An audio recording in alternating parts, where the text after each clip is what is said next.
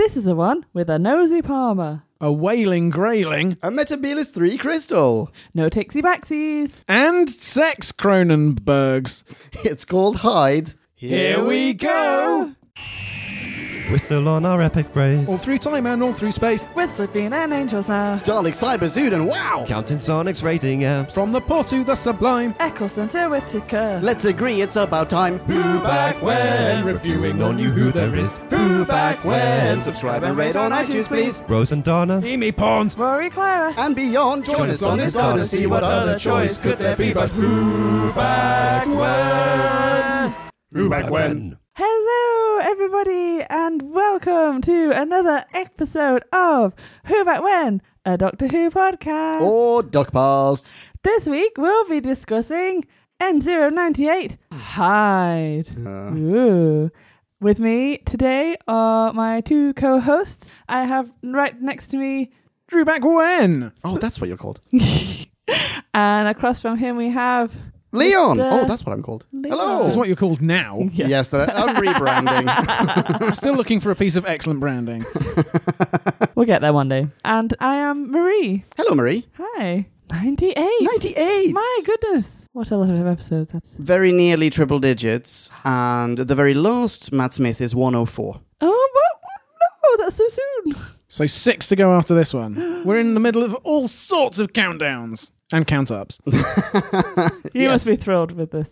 Oh yes, I couldn't be happier. People have been looking forward to this episode. Oh, really? Which Yes. people? Well, Phoenix Phil on Facebook last week was like, "Ugh, I hate Cold War, but it gets us closer to Hyde." Oh, so that's true. Yes, I remember that. Yeah. people like this episode. Yeah. Am I sensing from this that you don't? I'm trying to read the room. Stop being so damn inscrutable. I kind of liked it too. I super liked it. So. Super liked it. We're going to get you down to a reasonable level. How about you, Drew? I have a third opinion. Oh. You hated it.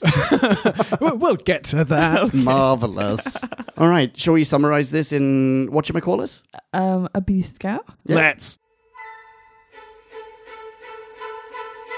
Time for us to synopsize. Slurpify and summarize So take a view and grab a brew and listen to this overview, this free-for-all. we like to call A bite-sized chunk of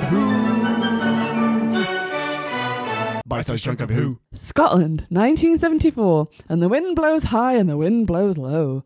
Professor Alec Palmer is trying to rebuild himself as a gentleman after being harrowed for king and country, maintaining a respectful distance from his willing assistant Emma Grayling as they investigate paranormal goings-on at his remote mansion. Will she, as an empath, and he, as a professor of psychology, never intuit each other's repressed feelings and progress to going bump in the night? Enter Doc and Clara, ghost hunting health and safety pals from the Ministry, to make this match while finding the witch of the well without a well who probably isn't a witch. Thumps, cold spots, and clammy handshakes ensue as the spam-supplied spirit leads them a scary dance, and the Doctor proves he'll go to the ends of the earth just to solve a mystery. But exactly who will be bumping uglies and playing hide the sausage once they've got to the shapely bottom of all this? Be scout over, you are welcome. Aren't you just? Yay! When are we dropping this shameless plug? Oh. This episode of Who Back When is brought to you by... Time Lord Vodka. Oh, it's changed name already. It was TARDIS Vodka 20 minutes ago. Oh, no, it's Time Lord Vodka. It's on the logo and everything. You Which have a logo for Yeah, it? I haven't printed it out yet. I haven't bought bottles either. I may or may not. I mean, I may very well not have done this because I don't think it would be entirely legal, but I may or may not have. Allegedly. Allegedly, I may or may not have distilled some vodka and filtered it through the granulated, activated carbon of a collapsed star inside my TARDIS in the garden. Yeah, and we're sipping, or we may or may not be sipping some of it right now. Shit. It may or may not taste like my youth. The one I had earlier just tasted like orange. This one tastes very strong. Oh, nice. I'm loving it. Surely that's the point of it. It transports you back to your happiest time. Yes. Oh, excellent. I'm going to get one of those licenses that allows me to tell the truth on this podcast, and then you are doing public relations. Right, so back to this episode. Back to this episode. Shall I start us with a question? Yes, please. My question is, why is it called Hide? Oh, that's one of my questions as well. Well, one of my notes 35 minutes in was, nobody has hidden once. I was something? Did I fall asleep in this? But I don't It's understand. absolutely. There's one ham-fisted line in there about someone hiding in the dark, I think, or hiding in the shadows. But it's It's the sex Cronenberg. exactly, yeah. It's not about, yeah. But that's also bullshit. Yeah, sure. So there's a Cronenberg in this forest that floats through space. They are hiding behind the trees Yeah, a bit. yeah. Still, Yeah, and the doctor calls him, her, it out on it. yes. So it is an option to name your episode. There may have been 30 or 40 better ones, but it is at least present. It did have other working titles. Really? I feel like if you were going to make an episode called Hide, it should be like a really elaborate game of hide and seek. Yes, exactly. Or it should be more prominent. Yeah. Yeah, it could be something like the equivalent of the Celestial Toymaker, but not the Celestial Toymaker because he was dreadful, puts them through one of these, just the rigmarole of a hide-and-seek game across time and space. Or everyone's using animal hide to disguise themselves so they can hide from animals that are trying to eat them. Ooh, double hide. Yeah. Hiding under a hide. Okay, so working titles. The Phantom of the Hex. Oh, that is worse. Yes. And if you don't think hide is appropriate, how about The Hider in the House? The Hider. Let's turn that into a noun. Let's turn that into a profession, in fact. What do you do? What do you do for a living? I'm a hider. I'm a hide. The Hider in the Who House. is that even relate? Is that the witch? Yeah, I guess so. I think the hider in the house is actually Sex Cronenberg's mate. Oh, yes, you're right. Yeah, yeah. Now, the Sex hider in the house... Cronenberger. Oh. So, Sex Cronenberg has been living there for what? For how long? Forever? Like centuries. 8 centuries. No, centuries. Oh, a century, yeah. Well, as long as the house has been around, at least, right? And before that, well, Nobody knows. What Is is she- Cronenberger doing in Scotland? is full she stop? linked with the witch? Because the witch has been I- there since I think so. time immemorial. So this pocket universe operates on a one-in, one-out policy. Hyla Tokorian falls in, and the lady Cronenberger then is pushed out. and don't- she's immortal and can survive forever. Apparently. Maybe yeah, exactly, because she or he. Wait. Do we know? We don't know genders No. here, right? So the Cronenberg in the castle. Cronenberg in the castle would have been a great title. Oh. The Cronenberg in the castle is not living in every moment in time at the same okay. time, right? Yeah. She is the time traveler. And I guess- she's like, she's. By extension, the Cronenberg in the Pocket Universe it also is. So what should be That- happening is He's that not on any photographs. Snapped photographs of He's monsters. busy hiding. No. Well done, Neil Cross. Great naming strategy there. But no, yes, Lady Cronenberger. We don't know how she got there. don't we say know Lady Cronenberg because we don't know. Okay. The Cronenberg in the castle. Yeah. The Cronenberg in the High Castle, yes. We don't know how she got there. It got there. We don't know how long it's been there. And we don't know how it... I suppose after a while it would learn English so it could write help me on the walls because who else is writing that? Wait, that's not... Wait, are you telling me that's not written by the... Hyla Tokorian? Yeah. How exactly did Hyla Tokorian write that on the wall, Leon? Well, how did... Why would she? How did Cronenberg write it on the wall? What, like, just in ectoplasm? But no, that makes absolutely no sense because she's only got 3 minutes to like run for her life. She's not writing on. She can't even see Yeah, the but these castle. they 3 don't have minutes- an echo house until later in the Yeah. episode. But these 3 minutes... It's like Vonnegut. Like, she's come unstuck in time, so she exists in every single moment in time forever, always, right? Isn't that what the Doctor does? He travels to beginning, middle, end, effectively, of the Earth, Yeah. takes a little snapshot, and she is in all of these pictures. Yeah. Yeah, Ooh. so she exists everywhere. Which I also had issue with because he physically takes the Nikon camera from lovely Dougray and takes wonderful photos. And all throughout history, these photos have been all blurry and ghostly and like, ugh. And suddenly he's got really like pixel sharp, perfect photos from the same camera. Why the same camera, by the way? What does he need that camera for? I don't know, surely he's got a better camera in the TARDIS that would take better photos. Does he even need a camera? doesn't Like, Nick in this- can he not do something else? Why does he have to have... Okay, in order to see if there are any trace elements of time traveler energy in, across the Earth, or across time across time, in this space in Scotland, Yeah. doesn't he have some sort of timeometer? Can't he sonic it? Well- Why does he have to take an old-timey camera? Oh, that if he sonicked it, you'd be annoyed that he'd sonicked it. That's true. But Yeah. maybe he can have a timeometer that checks Why doesn't for the TARDIS have a camera? Wait, Cronenberg's Chronobergs. Okay. Because I they're feel time like- travelers. They're Chronobergs. I feel like that's happenstance. I don't know how they... I don't think they set up this pocket universe. Early in the episode, when Doc and Clara are pretending to be from the Ministry, I would have submitted subterfuge as a justification for the Doc being like, I'll just borrow your piece of equipment if you don't mind, old chum. I left mine back at the Ministry and all that. But then he does sonic lots of stuff in this episode. yeah, and they Way see the too TARDIS much. disappearing and Yes. reappearing, and evidently they have zero problem with them being time travelers after all. Wait, not just that. If we jump straight to the end, we have no problem. They have no problem if suddenly finding out that such a thing as time travel exists, being stuck in the same time and space as an actual time traveler who is their great grand whatever daughter. What's the time traveler going to do now? She's just stuck in freaking Scotland in the 70s. Oh, shit. Yeah. Yeah, she is. So- Their family dies out there. Yes. Oh, yeah. Oh, I hope That you enjoyed line has having gone a forever. lineage. Yeah. Maybe she's got a sister, you don't know. Also, why does Doc take the photo in that particular spot? Because as far as we're aware, the ghost is going to appear from the cellar in the stairwell or something, very much in the house.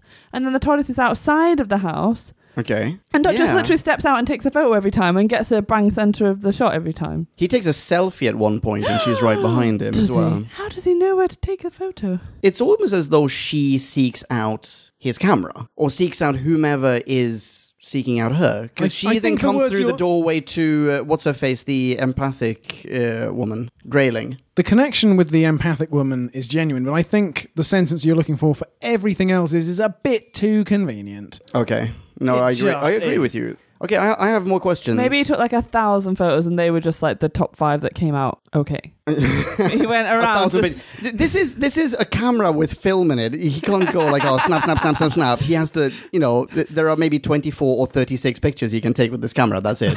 Even better reason not to use this camera. Yeah, Dugra is Surely going to go. Clara's got a better camera on her phone. Yeah, exactly. Yeah, but maybe it's one of those spectral imaging things that I'm really sorry, iPhones, they're too good. They automatically crop out all ectoplasm from your photos. Wait, hang on. Is it Dougray or Dougray? Oh, I don't know. I said Dougray, but... I'll go with Dougray. Oh. I've always said Dougray and I apologize. Dougray, if you're listening, I apologize. Write in and tell us. Yeah, please do. Dougray? Yeah, I've got a question about him as well.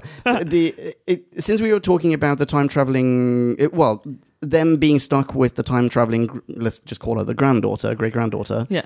Can you tell me anything, literally anything about this time traveling granddaughter, except for her name and except for her relation to them? What Unlike else? all the pictures of her ever taken. Yes. Yeah, that really bothered me. It's just a ghost face. Yeah. It's pure white with Dark, hollowed eyes. and a screaming mouth, a ridiculously naff-looking screaming mouth that they keep returning to, I might add.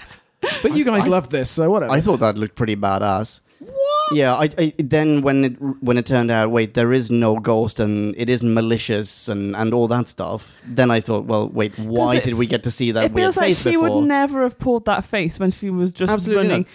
Why is she running from the Cronenberg in the pocket universe? Because he's there's not chasing her, he's just hiding. There's a crazy Cronenberg and you're stuck in the forest. Yeah, and he's Yeah, you'd laughing run. evilly because that's the best way he knows to hitch a lift into a parallel dimension. You'd absolutely run from a Cronenberg. But wait, seriously, we find out zero about this person. That's true. Nothing. She has a really cool time travel outfit. Yeah, so where did she get that from? Did she just invent it? Did she build it in her shed, or was she part of some scientific organization? We have no idea. Which time did she come from? Where did she go? Where was she heading? Where will she come from? Where did you go? Where did you come from? Good night, Joe. Sorry, we had that on earlier. Oh no, everyone thinks we're really lame. Oh, yeah. Good thing they're wrong. So your single question has become about 80 questions. Have we answered any of them? I have another 3 that I've written down as introductory questions and way more in my notes. Go for it. Yeah? Okay, just the time travel thing and then a high-level Doctor Who question. But so 2 time travel technology questions / spectral phenomenon questions. Ooh, transmundane. Is it? Why was there a wormhole and also the big white door thing that everyone walks through? Yeah, well, I wrote down, what is the spinning disc all about? Yeah. Is that what you mean by the wormhole? Yeah, what the shit is Because that? that's never ever used. It just appears and then... What is this spinning disc? Yeah, it's just... And then flashes everywhere. Because they don't come through... They should come through the spinning disc, but they don't. They just walk through the big white door. It seemed like that was its own sentient thing to me when I was watching this. Why is that happening? Yeah, I got nothing for you. Okay. No, I've got nothing. All right. What was the cold spot about? Ooh, the cold spot. With the dry ice rising from it. From his lovely circle that he drew. Yeah, it looked really cool, but... It did look really cool. Yeah, so what about it? Well, I don't know, because in the forest, the Doc isn't breathing out with, icy condensation all around him, which I thought could have been a possible explanation, but there is none. No. They didn't bother. They ran out of effect. So it's just... Wait, does anything come out of this circle later on? No, it's just spooky. It's a spooky circle. Because he goes, it's cold here, it's not cold there, it's not cold there, it's not cold there. It is cold here. He draws a circle, leaves it. We never, ever return to it as far as I'm aware. Why did we spend a minute establishing this? Spooky. And it doesn't factor into the plot, so... To scare Clara, because Clara's very scared. And she's very good at being scared. Yeah. But yeah, you're right. Do you know what? I'm regretting my super now. Okay. Yeah. Okay. So, in the cold open, where Emma Grayling has the first sort of connection to the spirit that we see, and the spirit sort of walks bodily into her, and she goes, "She's so dead." No, she's not. Yeah, right. She's My not goodness. dead. She's very much alive. Yeah, nobody dies in this episode. So that was a fake out. Yeah. Maybe she's just a really shit empath. Yes, I mean, she can't figure out the... Wait, maybe she's faking it. Maybe she's just a charlatan because she's in love with Dougray. She's basically showed up at the job interview with a crystal ball. Like, no, seriously, I'm psychic. And then he's hired her, and now she's just saying stuff she thinks he wants to hear. Oh, she's dead, and you should date someone roughly yay high with hair like mine, wearing what am I wearing? Oh, with a dress like this. 17 years younger than you. I'm fine with that. At least because... No, that's the age gap of the actors. Oh, really? Oh, of the actors, Yeah. yes. But I I'm think fine he's with that. playing a bit older because think? it's 1974 and he had to have been an SOE Ministry of Ungentlemanly Warfare agent during the war. That's a good 30 years earlier. So he must be 50. Yeah. And she's not 33. No, she's not. She could be. I'm 33. He's telling me I look older than her. Hang on, wait, what? Yeah. Dig your way out of this one, Drew. Marie, it's your face, deal with it. Oh. Whoa. Harsh words. Wow. Someone is currently an agent of ungentlemanly... what was that? I think Dougray Scott's probably older than 50, isn't he? I think so too. Yeah. But not when he played this. Do you ever mistake Dougray Scott for James Purefoy, who in turn is like a low-rent Gerard Butler? I don't know if I know who James Purefoy is. I'm going to pull some photos of them up. James Purefoy. No. Oh, Dougray Scott. No. They're super similar. Dougray Scott is a cross between James Purefoy and Rich Hall. Dougray Scott was born in 1965. Yeah, and this was 2013, so 48. Was he only 48? Blimey. I would have pegged him for older. Take that, Dougray Scott. Sorry, I mean, I love you. And he has such a great voice. He is wonderful, listen to actually. him all day. I'm trying to think of what I've seen him in, but I Desperate Housewives? I'd never watched that. What was he? Yeah. Who was he in this one? I'm looking him up. Character played by Dougray Scott. Oh. That's the one. That's unfair casting. Yeah, what a stitch up. James Purefoy was in the waiting room. The runner-up to play Dougray Scott. Sorry. I mean, you were great, but you weren't quite Dougray Scott. It's either Dougray Scott or James Purefoy who's the bad guy in Mission Impossible 2. Oh, I think Mission Impossible is coming up. It's him. It's Dougray. Yeah. Oh, okay. Ever After, My Week with Marilyn. He's in the TV show version of Snatch. Yeah, I mean, that Oh seems my to God. stick out. I'm just going down IMDb and I very nearly went, oh, he's in Doctor Who. But Marie, I'm sorry. is this your first episode? I'm sorry. Oh yeah, My Week with Marilyn. Good. Homemade vodka. Allegedly. Allegedly. Oh yeah, he's in Ripley's Game. Desperate Housewives, 18 episodes. Deep Impact. I don't remember that. You know what? Who cares? I think we're done with Dougray. I think so too. Shall we move on to Jessica Who's that? Is that the Lady Empath? Lady Empath? Yeah. Yes. It's got to be her. There's no one else in this episode. There's the time traveler whom you didn't think of because she's not explored at all in this episode. Oh, yeah.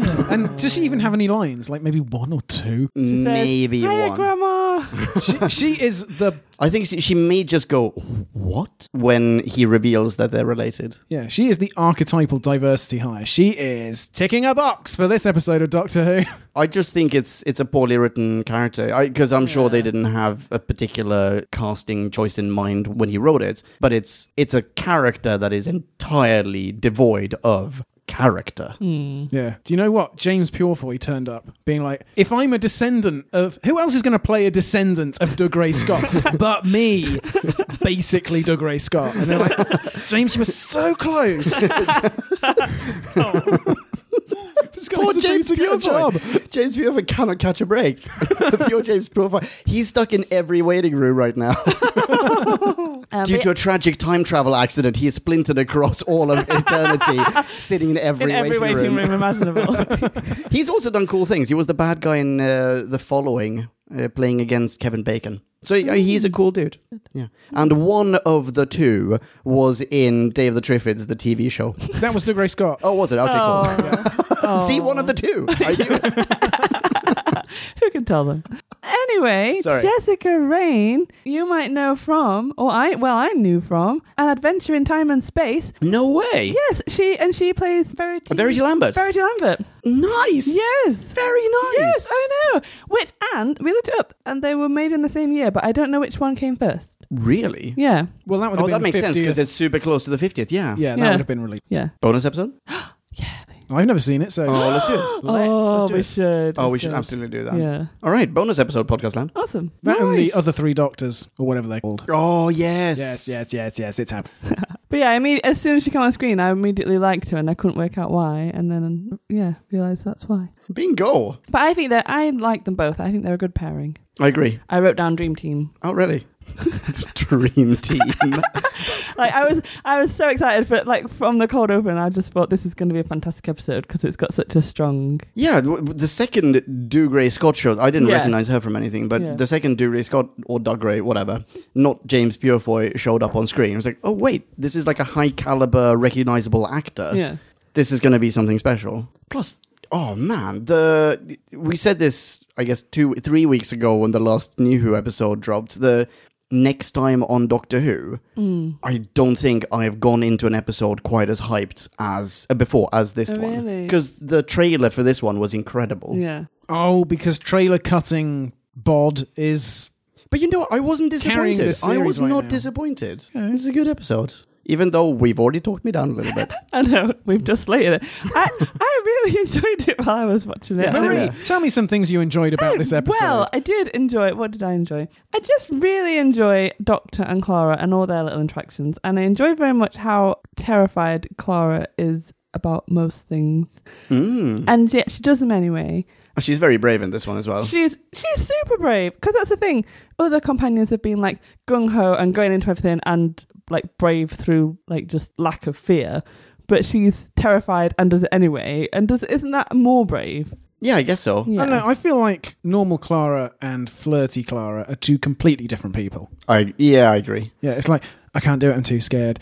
Oh, but if you flirt with me. She is pretty flirty herself. Yeah. Yeah, but I super like that about her. Yeah, I agree. I don't think she's northern. What She do you does want? that very well. Yeah. And the Doctor feeling slightly embarrassed by succumbing to those flirtations, also wonderful. Like Yeah. when he puts his arm around her and doesn't even realize it until it's too late. Oh no.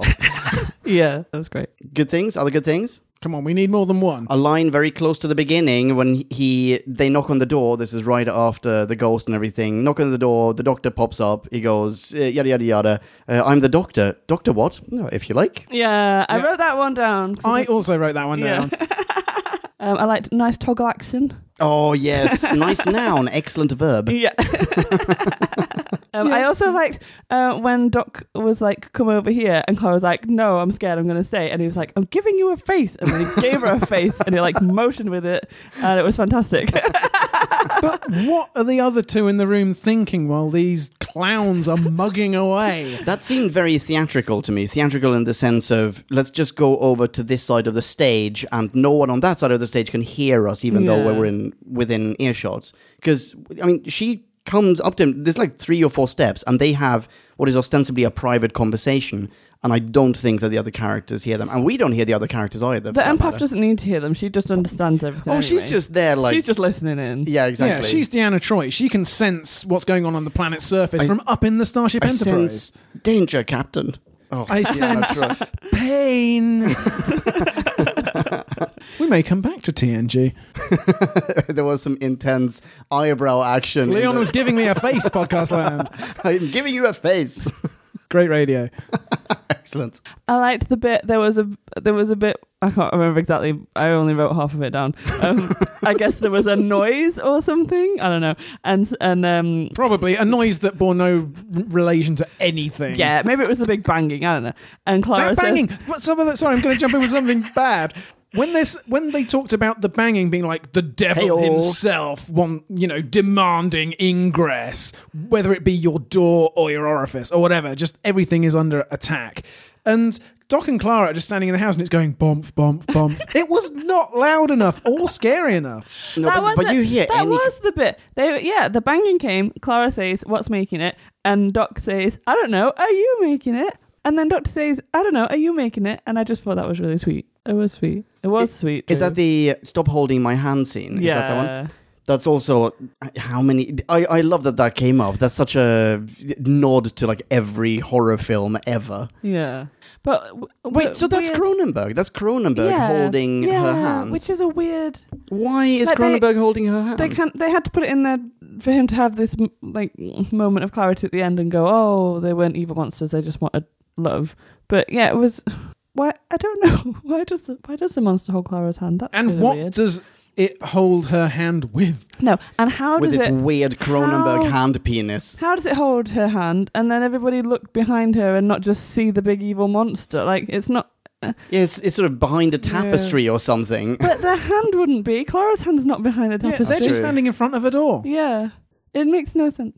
Yeah, that's true. I didn't even think about this when that scene came up, because that is such a... It feels like a Hammer horror-y thing to happen. Yeah. That's certainly a line that you've heard in tons of stuff. Yeah.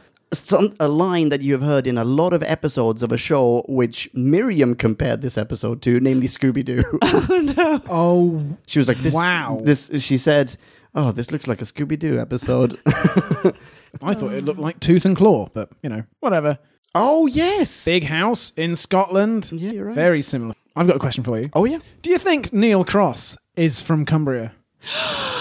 Because last time he wrote an episode, Rings of a Carton, Clara was like, the Carton. Clara was like, should we go to the Lark District? And the Doctor's going, oh yes, I love the scones in the Lake District in mid-April. Oh my goodness, we've got so much time to wax lyrical about fuck all.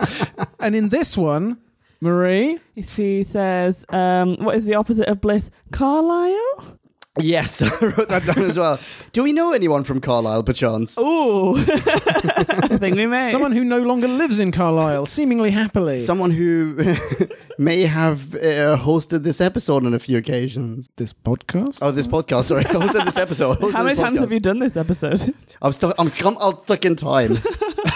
Yeah, the Rawmeister is from Carlisle. Yeah. But yeah, I wrote Ignorance down... is Carlisle. I wrote down, is Jenna Coleman from Carlisle? Otherwise this seems a bit mean. And she's not. She's from Blackpool. So, mean, Jenna Coleman. But yeah, but if Neil Cross is from Carlisle, maybe it's okay?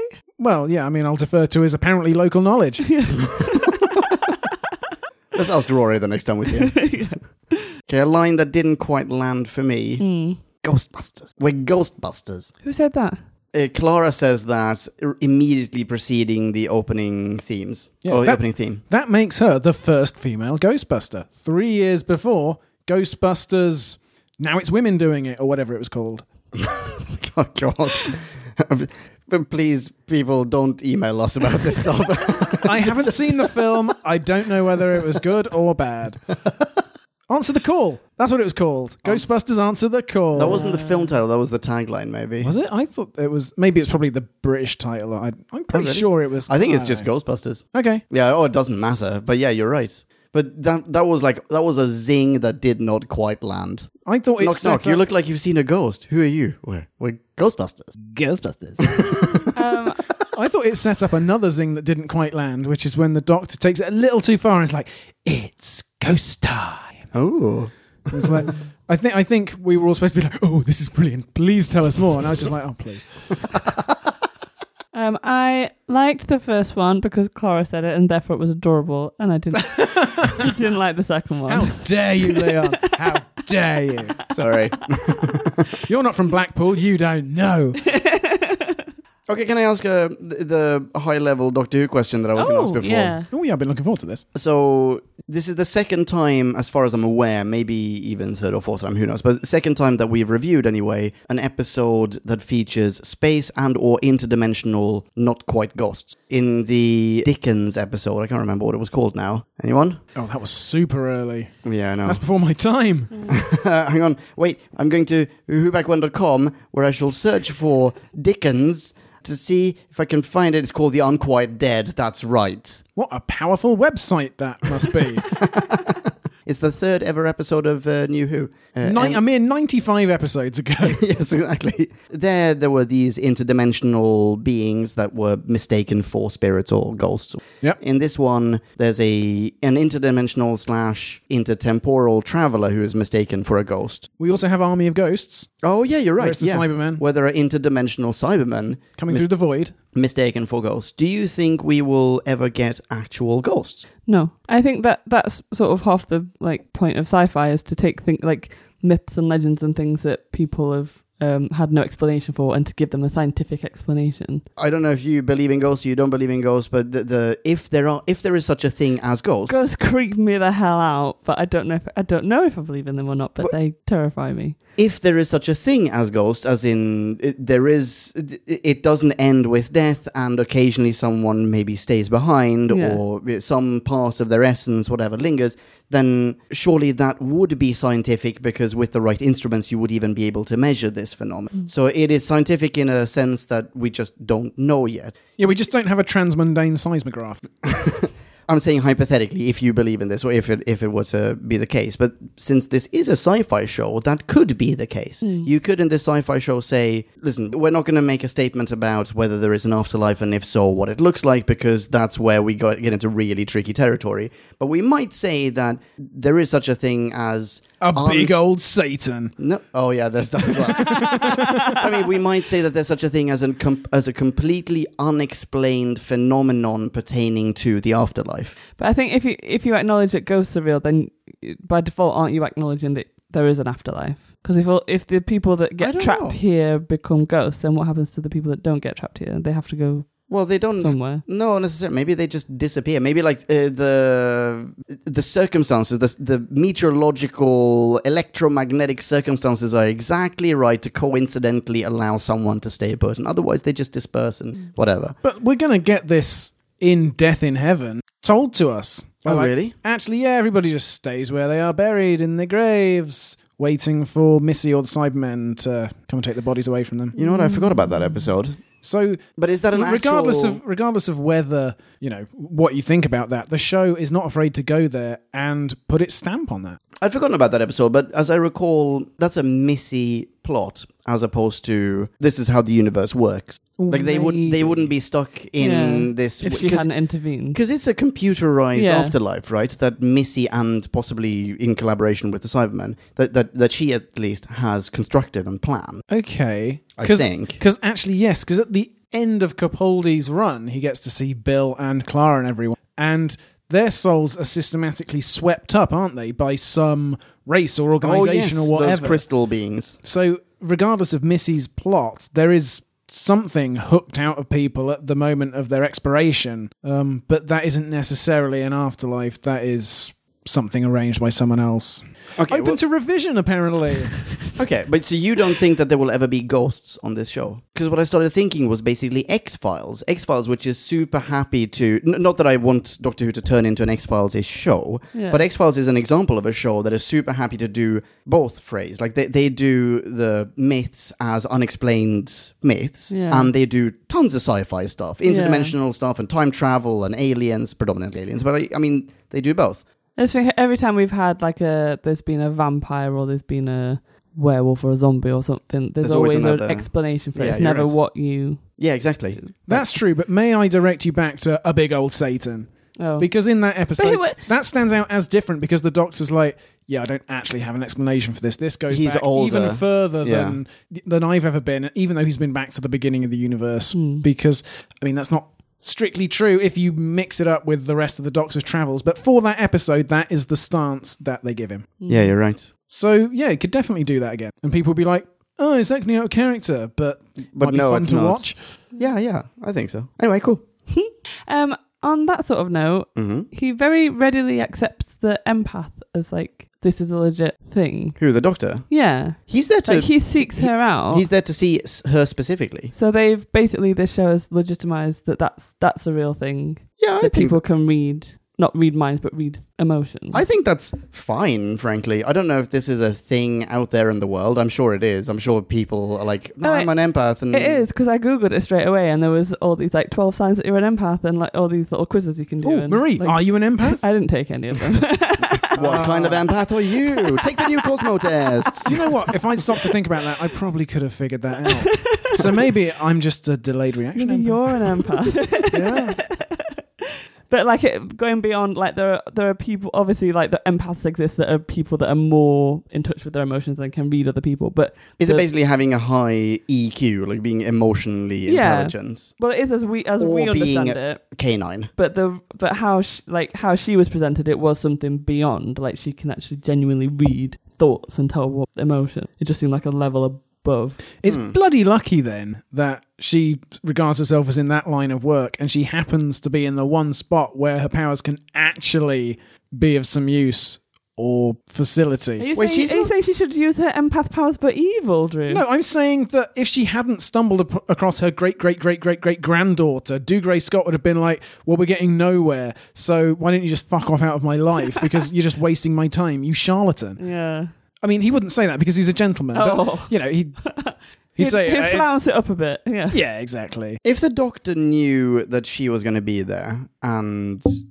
I mean, he obviously knew he went there specifically to seek her out because he knew that her powers were real. Yeah. Does that mean he knew about the time traveler and he knew everything else? He knew there would be someone in this building who may or may not have been a ghost, but he probably also knew the end of it? See, because it doesn't... Throughout the thing, he doesn't act like he knows the end of it, but as soon as they find her, he knows that she's the great-great-great-great-granddaughter. Yeah. And he obviously knows this woman is an empath and he knows that she's legit. So he's obviously looked her up and knows about her. And wouldn't that be in the footnotes to be like, oh, by the way, I brought my... Maybe I don't know. What is Dougray going to do after this, by the way? Is he going to write... He's going to do Grayling, is what he's going to do. He's going to do Grayling. He's like, we got to get started on the first generation. In the big old lovely non-haunted mansion. And then he's going to write a PhD on how he and his future wife saved their offspring from an interdimensional gateway. But maybe they can't. Maybe they're sworn to secrecy. Because he said that's why the granddaughter couldn't go back, because the history books have it that you disappeared, so you have to disappear. Oh, so she is actually stuck there now? Yeah, well, she's stuck, she can't go back to her own time. It doesn't say she can't travel around in other times, but she can't... It doesn't say that the Doctor and Clara can't drop her off somewhere far more fulfilling, but they just don't show us any of that, because then they'd have to give her a third line. And they also don't, I think. I mean, it seems as though they just go, here, you're a happy family now. Yeah, just stay grow together. up in this 90s. Yeah, I mean, the Doctor's seen weirder families, Amy, Rory, Rivers, so, I mean, this is practically standard. Normal, yeah. Here I have this 20-old daughter, granddaughter. Anyway, so maybe they couldn't write about her in her memoirs because otherwise that would solve the mystery of where she went, and then in her time she wouldn't have gone missing and disappeared, and for some reason that was important. Why is that important? So it doesn't create a paradox, which by and large resolve themselves. I did like that line. I did like it as well. Okay, here's something I liked/disliked. Oh. The fact that the empath it opens the gateway and pulls in everyone else thanks to a Metabolus 3 crystal. That is lovely. Don't you mean Metabolus 3? Oh, I hated his pronunciation of that. And that's not even Where the do thing you summer? Oh, Metabolus. It's always been referred to as Metabolus 3. It's not Metabolus 3. It's not a planet defined by everyone's metabolism. It's I live on Metabolus 5. I'm constantly eating. I don't know why Strax is from Metabolus 5, but whatever. Yeah, it's... But I mean, someone hasn't been listening to the 8 Truths / World Wide Web.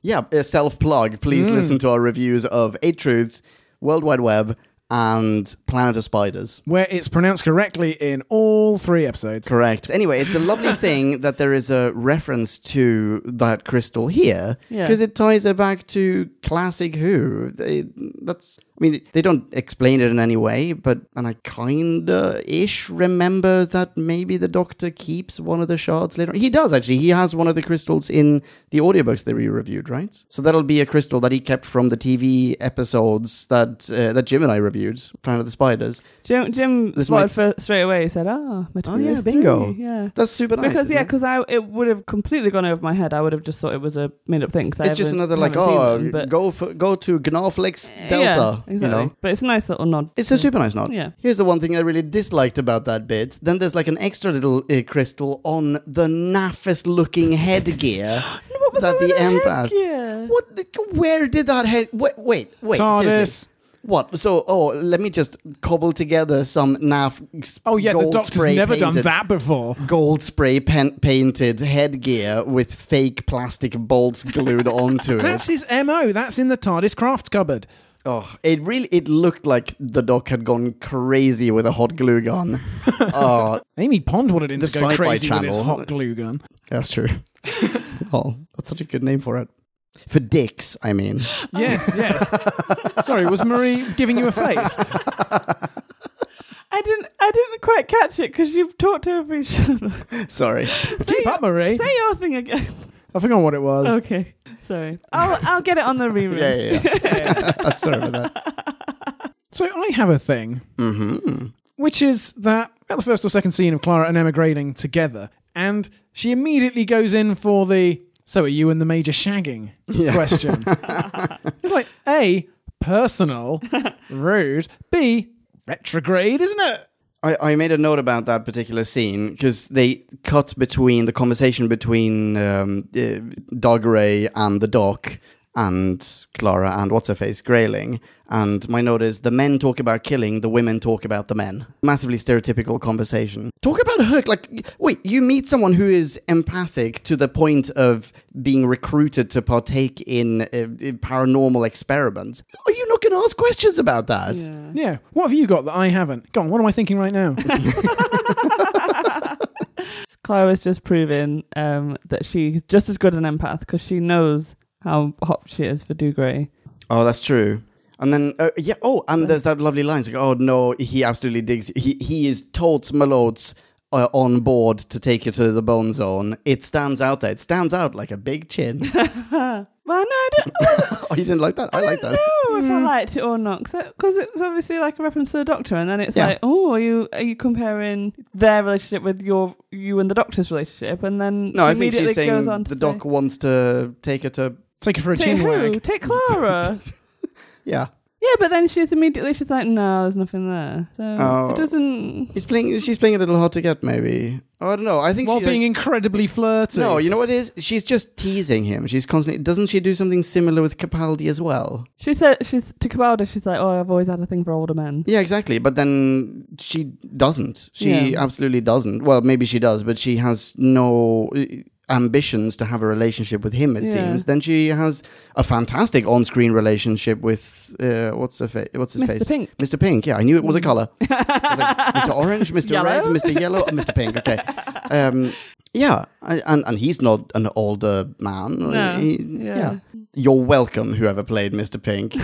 You looked great and young. Yes. I thought one of the best uses of the empathy shtick in this episode was when the Doctor tried to explain empathy to Clara when she has loads of it and he has absolutely zero. And he's trying this logical, rational sort of circumlocution, and she's just like, no, I get it. You don't. Oh. Feelings, no. Yeah, I've got I this. don't need cue cards. On the note of he doesn't get it, there's a little bit of talk in this episode about how everyone is a ghost to the Doctor and how callous he is in referring to and in witnessing and pretty much just disregarding the death of the Earth. I loved that scene. It's a beautiful scene, Really yeah. nice, yeah. How do you feel about that? The Doctor's outlook on things. Sorry. Oh, the outlook. I was going to say that the scene is one of the strongest in the episode. Possibly. It was really unexpected as well, because we've seen it so much as well. You kind of you're used to flitting between like really old and really new and it doesn't faze him at all, and it doesn't faze most of his companions at all. But Clara is quite relatively new, and so when she sees it all and is really shook by it, it kind of brings you up a little bit, and it's like, oh yeah, like we should be. That is a really hard thing to watch. Because throughout the series, the show, he expresses a profound love of this planet and of its dominant species. To then suddenly just go, yeah, that was the end of it. Whatever, I'm pragmatic about these. But he's seen the end of it before. He has, yeah. But I was expecting him to, at the very least, add something like...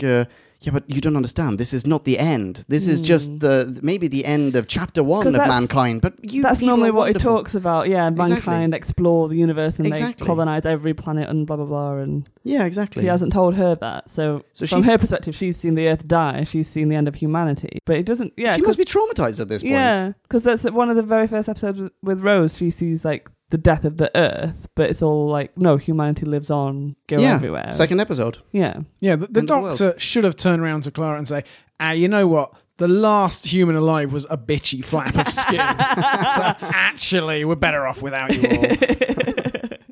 Yeah. Okay, so this episode is supposed to be scary, right?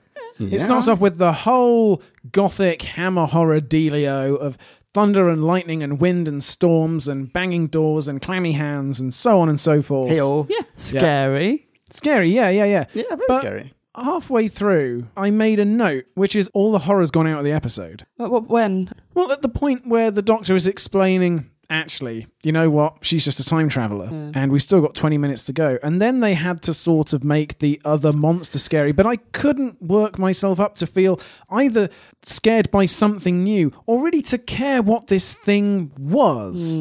Like, there's a monster in the background. Okay, that's it. That's the concept. The concept is it's a scary monster in the background. You may not have seen this, but I know that you've seen this, Marie. Did you also think of Stranger Things in the forest? I didn't. Because it felt super... yeah. I was very scared by this, Drew. Seriously. Oh, yeah, the other world, which, by the way, looked awesome, I thought. Yeah. It looked really cool, especially like when he's on the edge and you pan out and it's this weird sort of dark city, except it's a forest. Dark Forest. It's the... It's in my notes. It's in my notes. Oh, nice one, nice That's a one. great name. I believe you. Excellent. It's in his notes. But I mean, it's a fantastic thing. But that felt a little bit like is it called the Upside Down? Yeah. And some creature is there, and it's just something hungry like the wolf is out there. Well, before we know that it has a motivation and that it already is in some way connected to our world, there's this element of we've just accidentally intruded in its forest, and it's maybe it's scared, maybe it's predatory, we have no idea. And but when like it's hiding, it doesn't look.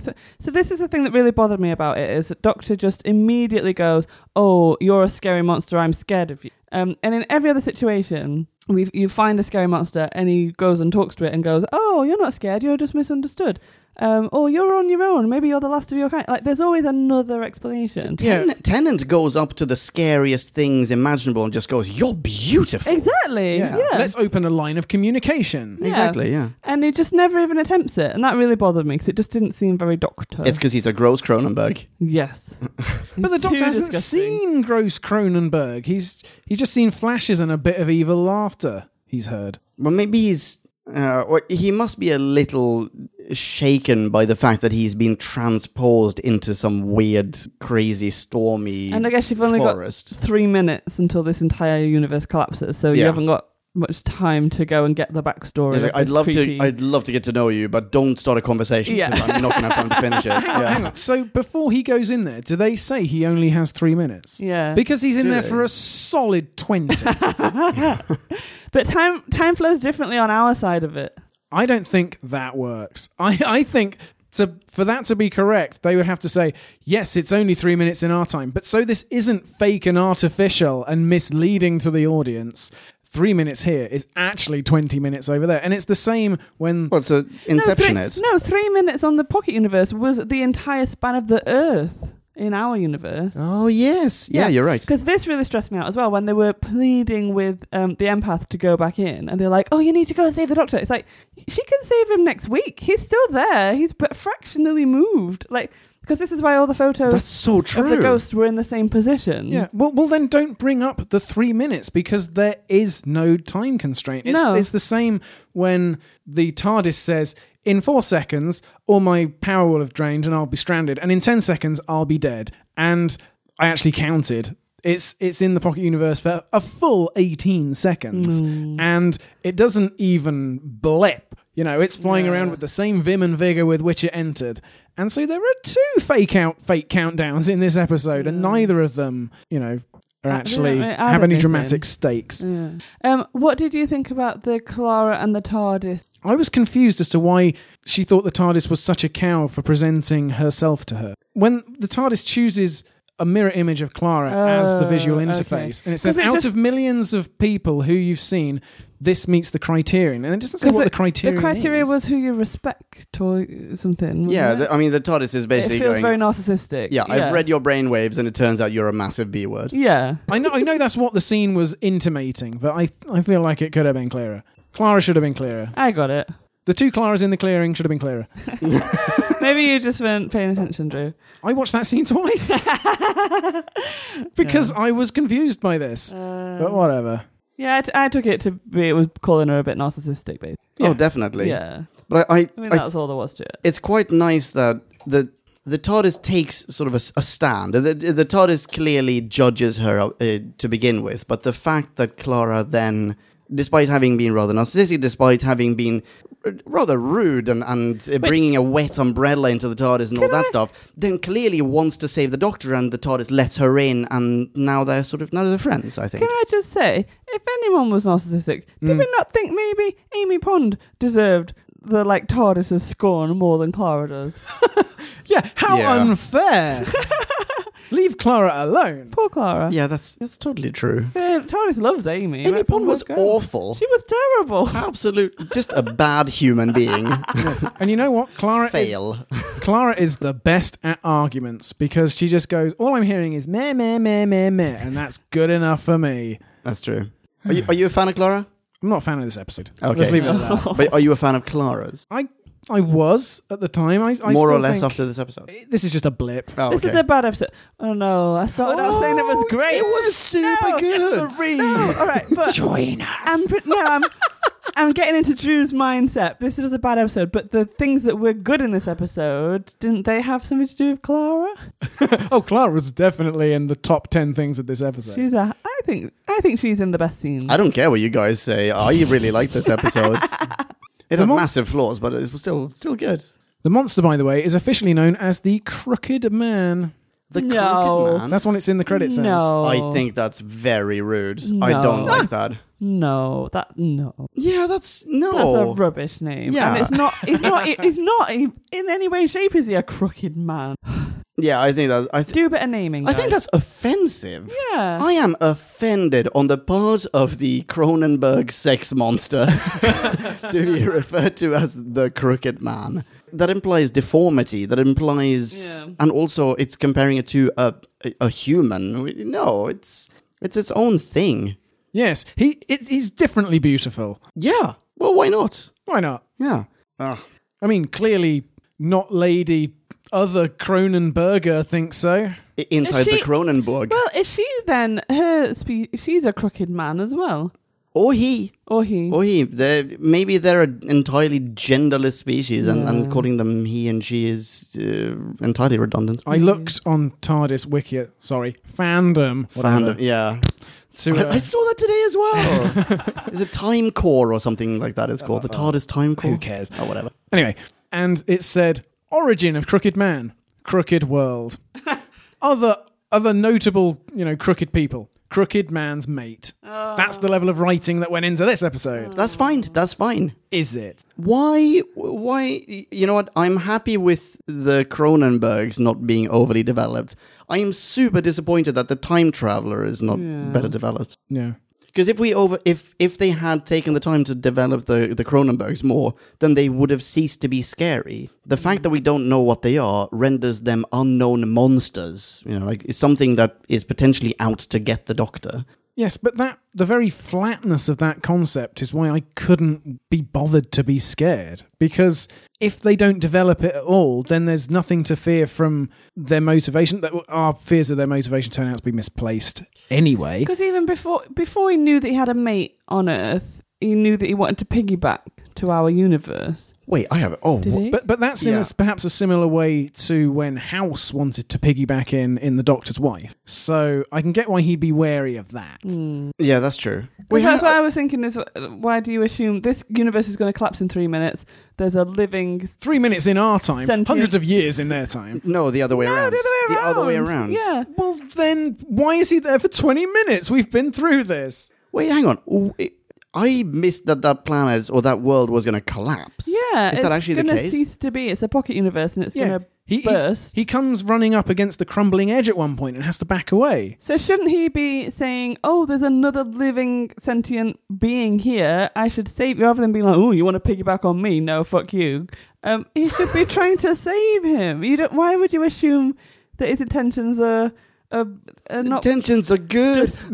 I just want to be alive, please. Please don't let Sex Cronenberg monster be misunderstood. But yeah, in any other episode, he would be trying to save him or her as well. So what the Cronenbergs... He does, in the end. No, but only after he realises, he wasn't all out to kill us. That's true. That is true, yeah. After another few precious seconds have gone by in Cronenberg world...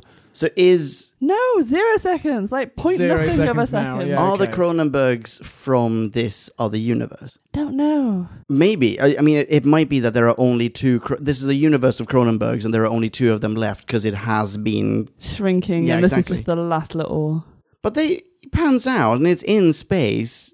Does that mean that only this one planet is decreasing in size? Could you travel around that universe and find another planet? Because he takes... No, this is all that's left of that pocket universe. How it is illuminated by what pocket sun, I don't know. They zoom out and there's infinite space around. It's not like they zoom out and there's just like white light or something. Like, it's not, I've erased everything. I assume that were the universe to collapse, the Doctor would just be held in stasis in the white light, impotently looking at the rim of our universe in space, whatever. Being like, I'm so close, but I got nowhere and I'm dead. I see. And then the empath could say that someone was dead. She isn't an empath, she's rubbish. She is rubbish, she's making it all up. You know what, I'm looking at, I'm going through screenshots because I wanted to find one of those zoom outs of the planets. And actually, the quote, crooked man, there are some seriously humanoid features in the face. Yeah, he's got a twisted skull and everything. Yeah, that looks like, it looks... I mean, crooked isn't the first word that comes to mind. I mean, it's got a mouth with teeth, it's got 2 eyes and a nose. Yeah, I mean, it's clearly modeled. Whatever. Basically, there was a fire in the warehouse, and they thought, we've lost everything. Hang on, this stuff that's melted together, we could use this. Do you know what? I have a thing about bloodlines. Okay. Star Wars is all bloodlines. I'm the son of this, I'm the dad of that, whatever. And now in this... Basically, this episode is saying to all adopted children, never mind the cultural intergenerational transmission. That's not what binds you to your parents. It's just your genetics, and that's the basis of your empathic link. Oh yeah, he does the whole the power of blood. Yeah. Or something. A force like a flood. Yeah, all that. Yeah, that's a bit... Yeah, okay, maybe that's not entirely well thought through. It's a little nitpick, but some people, I'm sure, will have picked up on it. After what? Also, like, which year did she travel from? Was it not the year 3000 something? I'm going to say, how diluted is that blood? Exactly. Yeah. They have nothing in this- common anymore. This way back, it's the same as, like, we're all related to, like, Genghis Khan or whatever. Yeah, he should be feeding. Ish. He should be gulping down the doctor's pasta and then halfway through a big mouthful suddenly stop short and be like, someone needs help.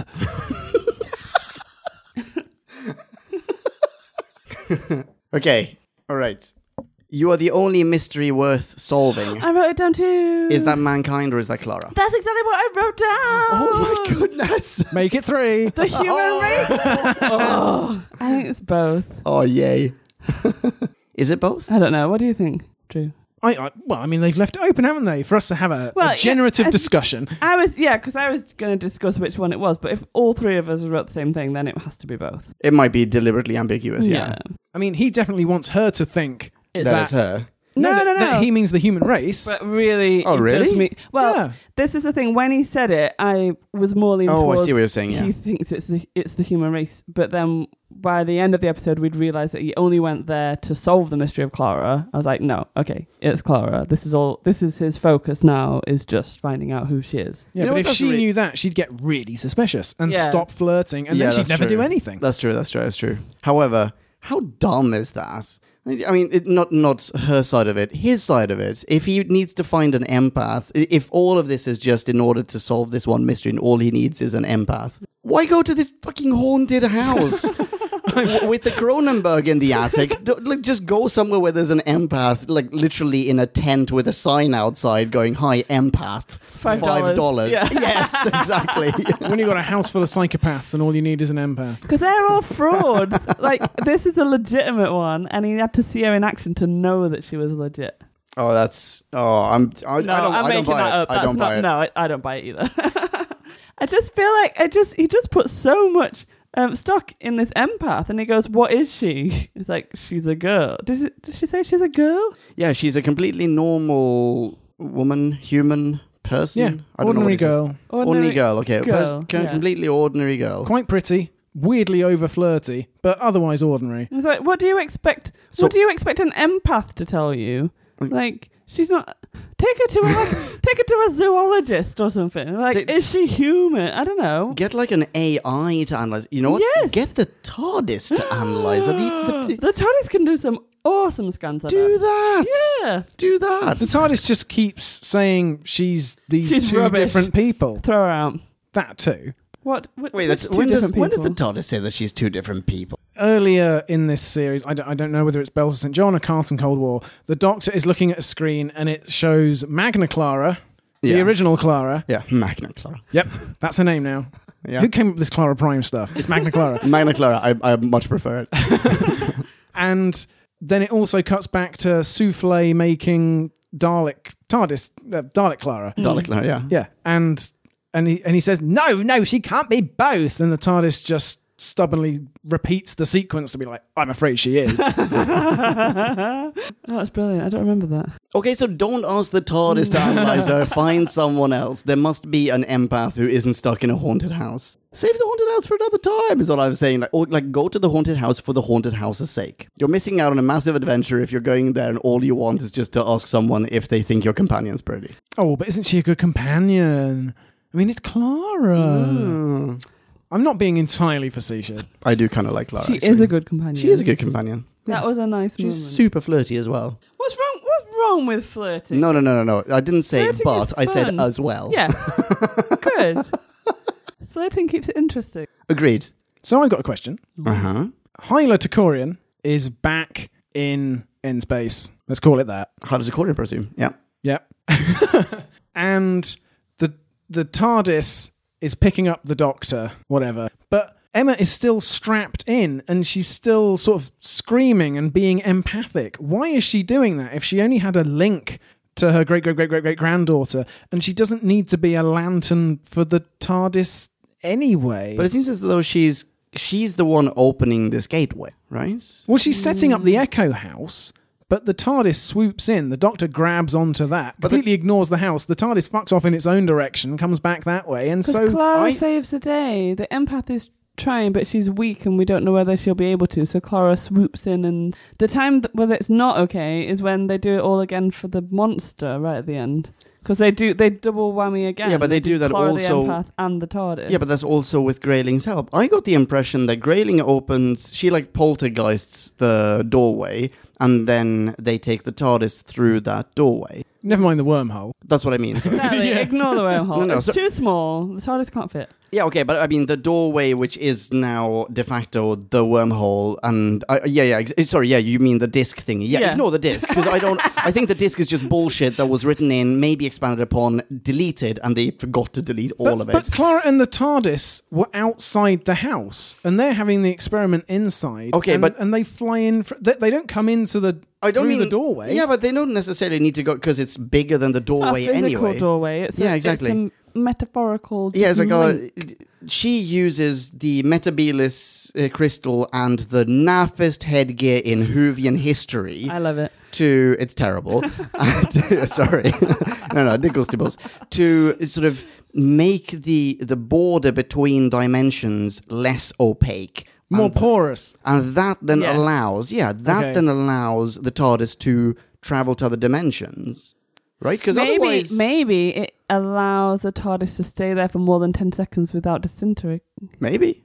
When else has the TARDIS traveled to another dimension? There's the Cyberman thing with Rose and her dad. But it really struggles to... Does it? No. How does it even get there? I don't even know. remember how it gets there. When it arrives in that universe, it's dead, all apart from one tiny crystal that the Doctor gives 10 years of his Yes. life to bring back to you're life. Right, you're right, yeah. So Okay, so it maybe does not this is like what she it. does then. Maybe, none of that's explained. Freaking well done.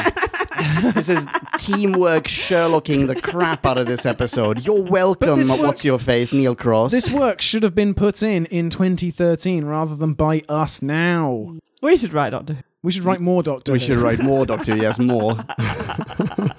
Oh, the scene that I really, really loved, actually, is when... so we've just rescued granddaughter from the forest, and Empath is really, really tired, and so she can't hold the link open anymore.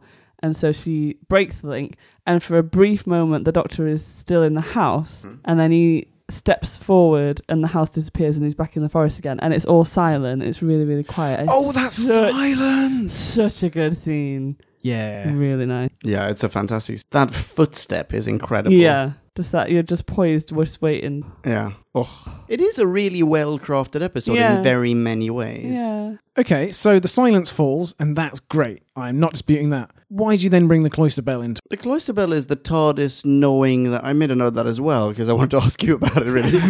But is it possibly that the cloister bell senses that the Doctor is in danger? He's always in danger. Yeah, but could it be... Like, Imminent danger, Drew. could it be that the TARDIS knows, it senses that the Doctor is now in this other dimension, which it can't get to necessarily, or it can only get there for a very, very brief period of time. So it goes, alarm, alarm, alarm, seriously, like this is, you need to pay attention right now because I'm going to lose my friend. Yeah, and a few minutes from now, refuse to go and save same friend. Yeah, that's true. Yeah, that is true. I can get how that could possibly cause a universe-ending paradox, or at least a show-ending paradox, not just because the Doctor dies, but because Clara can then not split up into all these other forms of Clara that the Doctor's already met. So that would be a paradox that, by and large, wouldn't resolve itself, and I get why the TARDIS ring in the situation. Maybe. When was the last time the cloister bells rang? I think it might have been... it's the Pandoric episode, isn't it? Where... Not the Wedding of River Song, where all of time is happening at once. Oh, maybe. Maybe. Yeah, maybe. I was going to say when the universe is about to end, part 2 of that Pandorica double. Bing bong, the universe is dead. That's the one. Yeah. Bing bong and part 2, the universe is dead. Okay.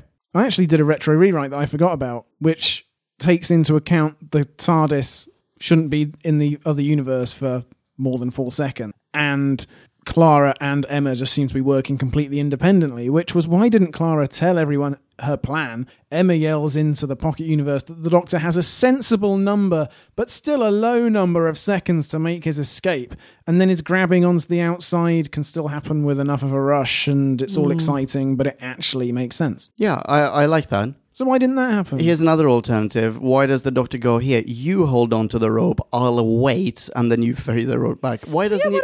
Both grab Yeah. onto the Yeah, rope. hold on to the rope, guys. You're Like, only what was the- swinging through a doorway into another room. You're not going far. Yeah, what's the problem? You just have to hang from this rope. For like half a second. Yeah, get Dougray and or Purefoy to freaking winch you upstairs again. Yeah, Dougray's been a saboteur behind enemy lines. He's got all sorts of reserves of power and ingenuity. Exactly. Do you know, that's one thing. There's a constant reference to how heroic and brave and awesome he's been in the past. And Or yet shitty. or shitty. He doesn't hugely do a lot in this episode. Do you know what? That's an excellent point. Yeah, he's like the most subdued tweed-wearing Yeah. librarian. Not at all James Bond as he's made Yeah. out to be. Yeah, understated anguish is all very well when you have a dark history that you're trying to conceal, but when it comes to actually doing anything, not so much. I've got another bad point. Okay. Where Emma Grayling asks Matt Smith, is this going to hurt? And the doctor says, no. Actually, yes. Probably a lot. It might be agony. And this is all very Smith-like, but it seems like that. it seems a bit flippant and careless even for him. It's like, you're an empath, so you're uniquely attuned to feeling pain, and this might be the worst pain you've ever felt, but hey-ho, whatever. Suck it up. I mean, I know he hasn't got any empathy, and that's the point in this episode, but does he have to be quite so far that way? I like that little line though. Maybe it's just the structure of the line that, oh, I don't know. Maybe it's this. Maybe it's that. Actually, you know what? I have absolutely no idea. It might be a completely different thing. I like that. That's a nicely written line. I would have accepted that line if there had been a pickup glance between Emma and Clara, recalling the sliver of ice comment. And Clara had been like, oh, actually, yeah, he is a bit of a knob. Oh, yes, because forgot the about that advice line. comment was came out of nowhere, and why can't she trust the doctor? And Because he's a piece of shit. That's why. well, He is the best piece of shit, but he is nonetheless. He's a bastard. but is that the him being cold and callous about the end of the About everything. world, or Like, people are slightly disposable to him. which He Clara cares has very already much about it. picked up on? 'Cause- You love her. Wait, am I as annoying as Drew was when he was in love with Donna? Not at all. No, Oh, not at all. nowhere near. Good. Not at all. Also, your opinion is, at least in part, justified. Yeah. You've snapped right back. You modified your position slightly, and now you've just reverted. No, she had her moments. Yeah. Few and far between, but she did have them. Anyone else got any points? Let's jump into ratings. No, I've got more points. I've Damn. got one more point. Okay, one more point. One You more get point. one more point. The doctor says it's not a ghost story. It's Scary Encounter at Farpoint. Should have been Wait, called Scary and Counter Wait, at Far he says Point. that? No, I said that. Oh, God. I was like, what? I missed that? He says it's a love story because there's an alien and they don't realize that actually the source of all these problems is its mates is calling out to it from the planet's surface in TNG or our universe in this one. And I just saw that trope and I was like, oh, please. We've Well- had that before, right? Oh, sorry, go ahead. No, just when they say everything ends, but not love, and then this is the granddaughter coming back is proof that, like, look, see, love is still around, but love only doesn't end if you have children, because then your children, like the next generation, are off to fall in love and have children and and so if you're barren, then love does end. Oh, yeah. In your dry womb. Yeah, exactly. Good grief. Okay. Sorry. So you were going to ask, Leon, when else have we had this on Doctor Who? Yeah, well, we haven't had it. Well, we may have had it before as well, and I can't think of it or haven't seen it in Classic, but we are going to have something similar, I think, in Time Heist? You Time Heist. mean Ocean's Encounter at Farpoint? Oh, yes. Oh, yeah. Sorry, yes. Okay. In Time Heist, there is that creature that has the eyes shaped like horns, and it sucks your brain out. So you have all those people with concave skulls. Marie is going, what? Do you remember Time Heist is a really Leon, cool Leon, Leon, awesome. do you want to tell her or should I? Oh. Is it next? Is it next week? No, No. it's called The Teller. It was a pun. Oh. Sorry, everybody. Oh, Drew. I'd forgotten that. Okay.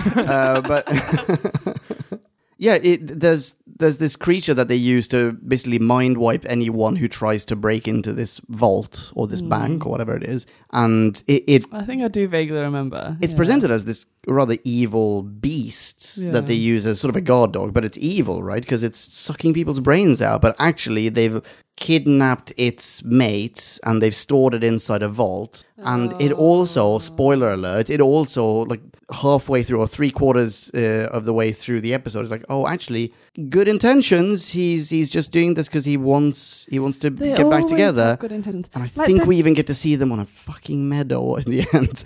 Just like, I think you were right. they're like, oh yes, they do. We're in the concave brain land now. This is wonderful.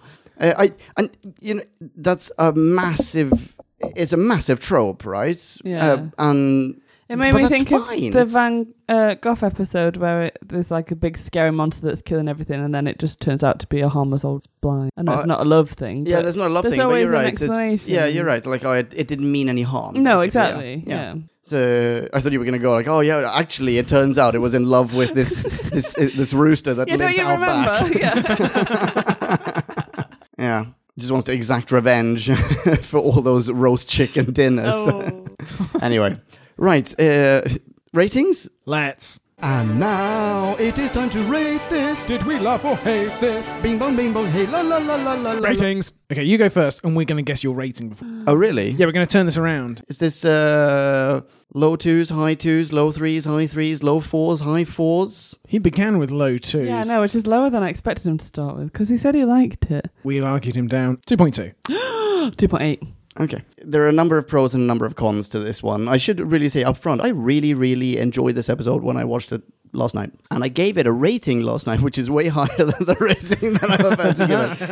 The cast is excellent. I mean, by and large, it's excellent. Dougray and or Purefoy, I like him. The characters themselves, they could do with some beefing up, though. I mean, we get to meet Dougray Purefoy, but we don't really get to meet anyone else. Grayling is characterized only by this one ability that she has, this ESP, or this being an empath. But aside from that, we know nothing about her. I don't remember learning anything about her background. Like, what does she do? What does she want except him? And she'll eventually prove fertile. Yes, exactly. Anyway, so that only leaves Doc and Clara. They are a dream team for me in this one. They have brilliant chemistry. Clara really gets an opportunity to shine, I feel, because of the separation from the Doc. It has that nice little nod to the classics with Metabolist 3, for which I have to bump up the score a little bit. But then overall, it's these overarching themes and the ambience that really sell it and that kind of cemented in popular culture. We have like hints of The Haunting was the first thing that I thought of when he's there like conducting his experiments, and then I realized actually The Haunting is like someone else conducting experiments and inviting people in. You say that. The Haunting is based on a book, The Haunting of Hill House, which Neil Cross was inspired by to write this episode. Oh, bingo. Well, there you go. Already mentioned Stranger Things, that other alternative universe. Stranger Things hadn't been made yet when this came out, right? But that's an aesthetic that appeals to us now. So yeah, rewatching this old episode now really appeals to me. And then in terms of all the time travel, I'm going to go ahead and say nonsense. That made me think of, you won't know this one either, I'm afraid, Drew, but you will know this one, Marie, Star Trek Discovery. Oh, yeah. And really the parallel there for me, aside from the fact that, there's some spoilers for Star Trek Discovery. I'm not going to spoil it massively, but, there might be someone who's traveling around in time. Oh, fuck off, people who want to... Yeah. Have you seen the trailer for Star Trek? There may or may not be, allegedly. Yeah, you know what? Don't watch the trailer for Star Trek Discovery if you don't want to be spoiled. But the thing that both Star Trek Discovery Season 3 and the time travel element of this episode have in common is that it is so dumb. Like it makes no sense and has not been cemented at all and is only there to just drag down any conceivable rating you want to give either show.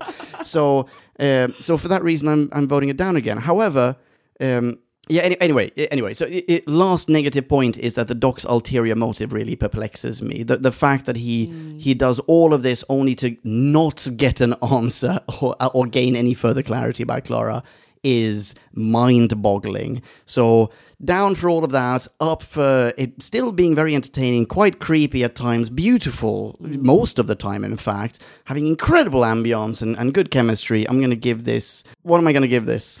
2.7. 3. I'm giving this a 3.4. Wow. Yeah. 3.4. Yes. All right. I want to go next, Drew. Fine, go ahead. It's not like I care. All right. Well, phew, that was a review to follow. Shall we guess what you're going to give this as well? Then? Okay. Drew, what do you think? I think it's going to be a 3.1. Oh, really? I think it's going to be a high 2s. I'm going to say 2.7 or 2.8, and most of that is for Clara. Well, I'll give you that. A lot of it is for Clara. Okay. Because as you were talking, I remembered another Clara moment that I liked. Well, I mean, it's hard to remember them all at once when there are so many. I know. Basically, everything I wrote down was like, Clara said this, and Clara did this, and Clara's great. No, I watched it. I saw other people. However, no, there was a point when we thought we'd lost the Doctor for good, and Clara comes into her own, and she is like, no, we will go and find him. We will, any way we can, we will rescue. Because at that point, she's kind of stepped in the background and she's been a bit scared and she doesn't know what to do and she's just waiting for someone else to tell her what to do. And then as soon as she's needed, she steps up to the plate. Like, she does do what's required of her, and she does, she's... Anyway... There were a lot of really sweet moments, really funny little lines that we didn't always get around to saying. Something I write very half-arsed lines down, and they don't always make sense, and there's no context. But anyway, something magnifies your abilities, like a pooper scooper. Oh, yes. That was a great line. I don't know what it was. Oh, maybe it must have been the head thing. Yeah, it might have been the crystal Yeah. or something like that, yeah. Anyway, things like that. How do sharks make love? Carefully. Yeah. That's a nice one. I feel like that's a joke in common circulation. Oh, yeah. Is it? Oh, wait, yeah, definitely. I have heard that before. Maybe they invented it. Did you hear it before 2013? I don't know. I don't think they invented it. But that's a nice scene nonetheless. Yeah. It is really a nice Yeah, scene. and that's the thing, is that all of the little interactions between Doc and Clara are really nice. And I enjoyed them very much. And everything that Leon just said about the ambience and the foresty stuff, and I didn't actually sort of twig the Stranger Things analogy until you said it, but now that I've seen it, And I Star am Trek there with Discovery, you. right? Yeah, Yeah, spoilers for Star Trek Discovery, which is dumb. Yeah, but I know, because when you were like, No, I'll never watch it. yeah, when he's like, oh, it's like Star Trek Discovery, I was like, oh, great, yeah, he's going to say some good things about Discovery. Discovery's awesome. Like, watch Discovery. It's really, really good. It's super entertaining and it's Yeah. very well made and it's absolutely idiotic. Ignore Leon. Leon doesn't know what he's talking about. I loved it. It's dumb. Yes, I know, because that was the thing that really bugged me about watching this episode back, was I'd totally remembered the twist at the end of like, oh, they're good aliens and they're just in love. Okay. And so they didn't scare me this time. And I think that's why it bothered me so much that the Doctor investigate at all. He was just like, terrifying monsters. And so I wasn't terrified by them, but I can't remember the first time around whether I was terrified by them or not. And the forest is very nice and everything's very nice. And I enjoyed myself very much and I would watch it again. So I'm going to give it a 3.3. 3.3. An unrepentant 3.3. Well done. Well done. Thanks. You were shocked by my 3.4. Well, just because I super loved it and he went higher than me. So. Oh, okay. Come on then, Drew. Give it Okay, your here I best. It's going to give it like a Wait, 0. what do you No, think? I'm not having you two disappear up my arse. I'm just going to get on with this. Experience makes lies of us all. Who we are, what we've done. How wet my knickers are right now. I better attend to my equipment before anyone toggles something they shouldn't. That's my last retro rewrite for this episode. There is another thing that bothers me, which I forgot to mention, which is that we have this good scene where the Doc shows Clara the entirety of the Earth's life cycle, and she gets to have that dramatic moment that follows. But why is she there at all when, as he says, you can't do anything, you can't come out with me, actually, you can't move at all. Just stay there, try not to breathe too heavily. Your presence in this whole segment is entirely redundant. Except it's not, because she had to be there pointlessly to set up the good scene that then followed. And it's things like that that just drive me crazy about this episode. I am once again cross with Neil Cross. Because the Doctor likes an audience. He wouldn't get anything from it if he did it on his own. He needs someone to watch him and tell him how clever he is. Well, we could do that. We're his audience. I would tell Neil Cross he was clever, but I'm not going to. I did like that his motivation for turning up wasn't addressed initially, because he couldn't just be ghost hunting. I mean, it was one of those sleights of hand-waving where the writers are actually delaying a reveal until the time it may be best deployed. But in every other respect, this episode does the exact opposite and prioritises enjoyment of the moment over everything else, which is not negligible. Enjoying the moments, enjoying it as we watch it. I get that. I get your high ratings, but I just think there are too many unanswered questions and too many dead links and misleads. Compare this to Knock Knock, another Doctor Who scary house story, and I think it comes off second best in the complexity, the atmosphere, the acting, David Suchet, the scares, the emotional punch, the logic, and the originality. And after Cold War's claustrophobia last week, I can't help feeling like this is again a small episode, but this time with added cheapness. I think I like it better than that, but not much. 2.4. That is much higher than I would have guessed. You have a huge heart, Drew. Yeah, you do, buddy.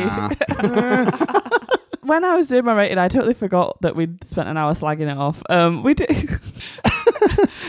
Clara just flooded back into your memory. You're like, oh, someone reminded 3. me of Clara, and all sense goes out the window. I don't care. In love. Listener minis? Let's. Ooh. Listener minis. Now let's hear from Podcast Land. Max 250, Or it would get out of hand. Shazamatron. Hello. Hello. The Todd is vodka. No, Time Lord vodka is here. I'll show you. Remind me to show you the logo for the bottle. Oh, yes, yeah. it's pretty cool. I like it. I'm biased. We have 2 listener minis for this one. Minis. No. Marie, you're giving the game away because the Sorry. first one is from Michael Ridgway. Hello, Michael. Hi, Michael. Love you, Michael. You're so big. Michael starts with some things he liked. The haunted house creepy scariness. The Whose Hand Am I Holding was an homage to 1960s film The Haunting. Perhaps the episode was also an homage to Seventh Doctor's sinister haunted house classic adventure Ghostlight. Michael also liked the Pocket Universe, which looked great, and the Doctor seemed genuinely scared. Yes. Yeah, he did. Absolutely. Yeah. Michael continues with the crab creature thingy, calling it a very alien. Sexy. I mean, in the next one, Michael is also joining Marie's Clara fan club. Woohoo! Yes, Michael. Clara's mini time travel freakout was great acting. Plus, she saved the Doctor. Hurrah! Your membership card and badge are in the mail, Michael. You need to design a logo. Breeze Clara fan club. Then Michael has some beefs. First beef is, we're the Ghostbusters. Groan. At least we didn't get another Doctor Who joke. Oh, yes. Doctor What is a welcome relief. Yeah. True. Michael's second beef is, who the hell was the lady trapped in the Pocket Universe? How did she get there? Did I totally miss this? No, you did not. No, she just got lost. Yeah. Michael continues with an One take. Wow. We did it. High five. fantastic. Michael doesn't like the ending. What? Oh, isn't that sweet? No, it is not. What is wrong with you writers? You're just near ruining that episode. Stupidest twist ever. At least the close runner-up for this award, Android Invasion, brackets, Eyewargate, Yes. was funny. New Who has too many misunderstood / they're just trying to help monsters. Is it too much to ask for an alien that wants to bite people's faces off just for fun? And I thought the TARDIS could only go to the Pocket Universe once at a stretch. I demand a re-edit. Oh, I feel like, oh, whatever.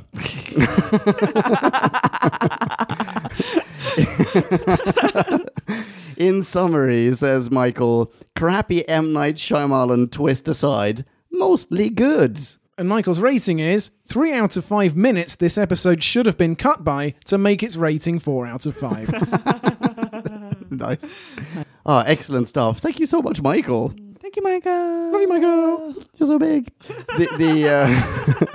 His following's so big. On Twitter, you say? Yes, I do say. How are you reading this from my aura? Are you an empath? No, this is just my 78th episode in a row. You can... Congratulations. Oh, bravo. You can follow Michael on Twitter. He can be found at bad Underscore. movie Underscore. club. Yes. Next up, we've got Trenton Bless. Hello, Trenton. Hi, Trenton. What up, Trenton? That's not what I sound like. Hey, Trenton. Trenton starts. Why couldn't we just do proper ghosts? I mean, wait. Oh, this was your beef. Someone's know. empathically on your wavelength. I mean, Doctor Who and ghosts, why can't that just be a thing? Why do we need a timey-wimey explanation to everything? Also, a monster of the week that really isn't a monster? Come on! Come on. I like the alien of the week. But I agree on the ghost thing. Absolutely agree on the ghost thing. No. No. It's a sci-fi show. It should have a sci-fi twist on things. Okay. I'm with you, Trenton. I cannot read the next paragraph, so I'm going to skip it. No, I'll read it. Oh. Trenton don't like Clara. He is not part of the fan club. You're out of the fan club, Trenton. Your badge is not in the post, Trenton. The TARDIS doesn't like Clara for a very good reason. I mean, the only reason the Doctor is there is to get answers about Clara. He isn't there for the ghost. That was a bonus. He was there for Clara! I will say the rest of the cast, including Clara, is fantastic. I don't think he is including Clara. No. That's right. You're editorializing. Well, I just thought he probably missed it out. That's what he wanted to say. Anyway. No, he's saying that Hyla Tokorian, with her 3 lines, is better than Clara in this episode. My heart. He's saying that Lady Cronenberg, who we never see, is better than Clara. Or Sir Cronenberg. Or Sir Cronenberg. Yes, sorry, indeed. Yeah. Maybe the Cronenbergs are not restricted by this. This concept of gender. Maybe Exactly. they're like X. Apologies for my heteronormativity. Thank you. The rest of the cast is fantastic. The woman who played the psychic was brilliant and also played Verity Lambert in An Adventure in Space and Time. Yeah. You could almost feel what she feels. Because she's an empath. Yes. Acting is top notch. Not how this works. Question, says Trenton. If the TARDIS couldn't go to the Pocket Universe, how did it go there and back to our universe twice? Also, what was the point of adding that monster to the story if it wasn't really a monster? It was just some creature that got stuck there with the time traveler.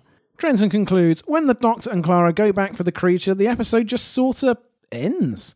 It's so strange. It just ends. 2.6 out of 5. His review just ended. Okay, I like the ending of this episode. I don't feel like... I would be disappointed if we got another one of the 2 Cronenbergs strolling down a freaking meadow. Hand in hand. Yeah. Frolicking across a Scottish moor. I would be tremendously disappointed. I think the TARDIS goes to the Pocket Universe thanks to the empath. I think. I like that explanation. Yeah, there is a lot to enjoy about this episode, but I'm still slightly confused how everyone but me has rated it above average when there are all these problems. Well, you and Trenton are pretty much on the same page here. Yeah, we're Rating-wise. just either side of right in the middle. But That's everyone right. else is like, yeah, this is great, apart from the 1,000 things wrong with it. But it's so enjoyable. It really is. And for a Yeah. 1-episode arc, Yeah. you have to allow some leeway. Like, it has to omit certain characterization, just not all the characterization of certain characters, but whatever. Peeps, you thought we'd stop talking about Trenton. We haven't. We've still got more to go. Because you can follow Trenton online. He can be found at Trenton Bless. That's Bless with 2 what's, Marie? S's. That's right. What have we got next? Oh. A classic Who episode, namely the Cask of Amontillado, the Mask of Mandragora. Ooh. And Sounds interesting. I know, Can't right? wait to hear that one. After that, we're going to have a new episode, namely... Journey to the centre of the TARDIS! Oh! See, do you know, that trailer looked fucking awesome, didn't it? All these trailers look amazing. Whoever's cutting these trailers, Cut the whole episode you next need a time. raise. Yeah, no, you should just be promoted to episode cutter. Yeah, exactly. I feel like we would get like 3-minute episodes though. But they'd be awesome. Super high octane. Okie dokie. Well, in the meantime, you can follow us on Twitter. Marie, you're not on Twitter. I am on Twitter. It's called Twittybox. Follow me at. No. Yeah, just see if that's true. And if it's not true, you can email whobackwhen@gmail.com and we'll pass it along. Drew, you are on Twitter, I believe. Yes, meet me for a Tweety brunch at Drew Backwhen. Excellent branding. And I'm at Ponkin. Follow me and ask me why. Until the next time, you've been a lovely audience. Thank you so much for listening. Rock on and ciao. Bye. Toodles. You're so big. Kablamo! Did you enjoy the show? Then please do what the cosmos compels you to and spread the gospel of Who Back When. Tell your friends. But I've got no friends. No problemo. Tell some strangers. Hey! Like us on Facebook. That's facebook.com/whobackwhen. All in one word. Are you into Twitter? Awesome! High five us online and we'll high five you right back. You guessed it, we're at Who Back When, all in one word. Check us out on Instagram for behind-the-scenes photos and other Whovian goodness. Watch our videos or even listen to our podcast on YouTube. That's whobackwhen.com/YouTube. Vote us up on Reddit, listen to us on Stitcher, and head on over to our website, whobackwhen.com, where you can submit a review of your own, browse the article archives, and peruse our visual index of aliens, monsters, and more, which increases in kablamos with every episode. And lastly, give us a rating and review on iTunes. It helps our show get noticed and earns you lots of karma points. That's it. Rock on and be rad and excellent to each other. Catch your earballs in our next Who review or bonus episode. Until then, Ciao. Who Back When?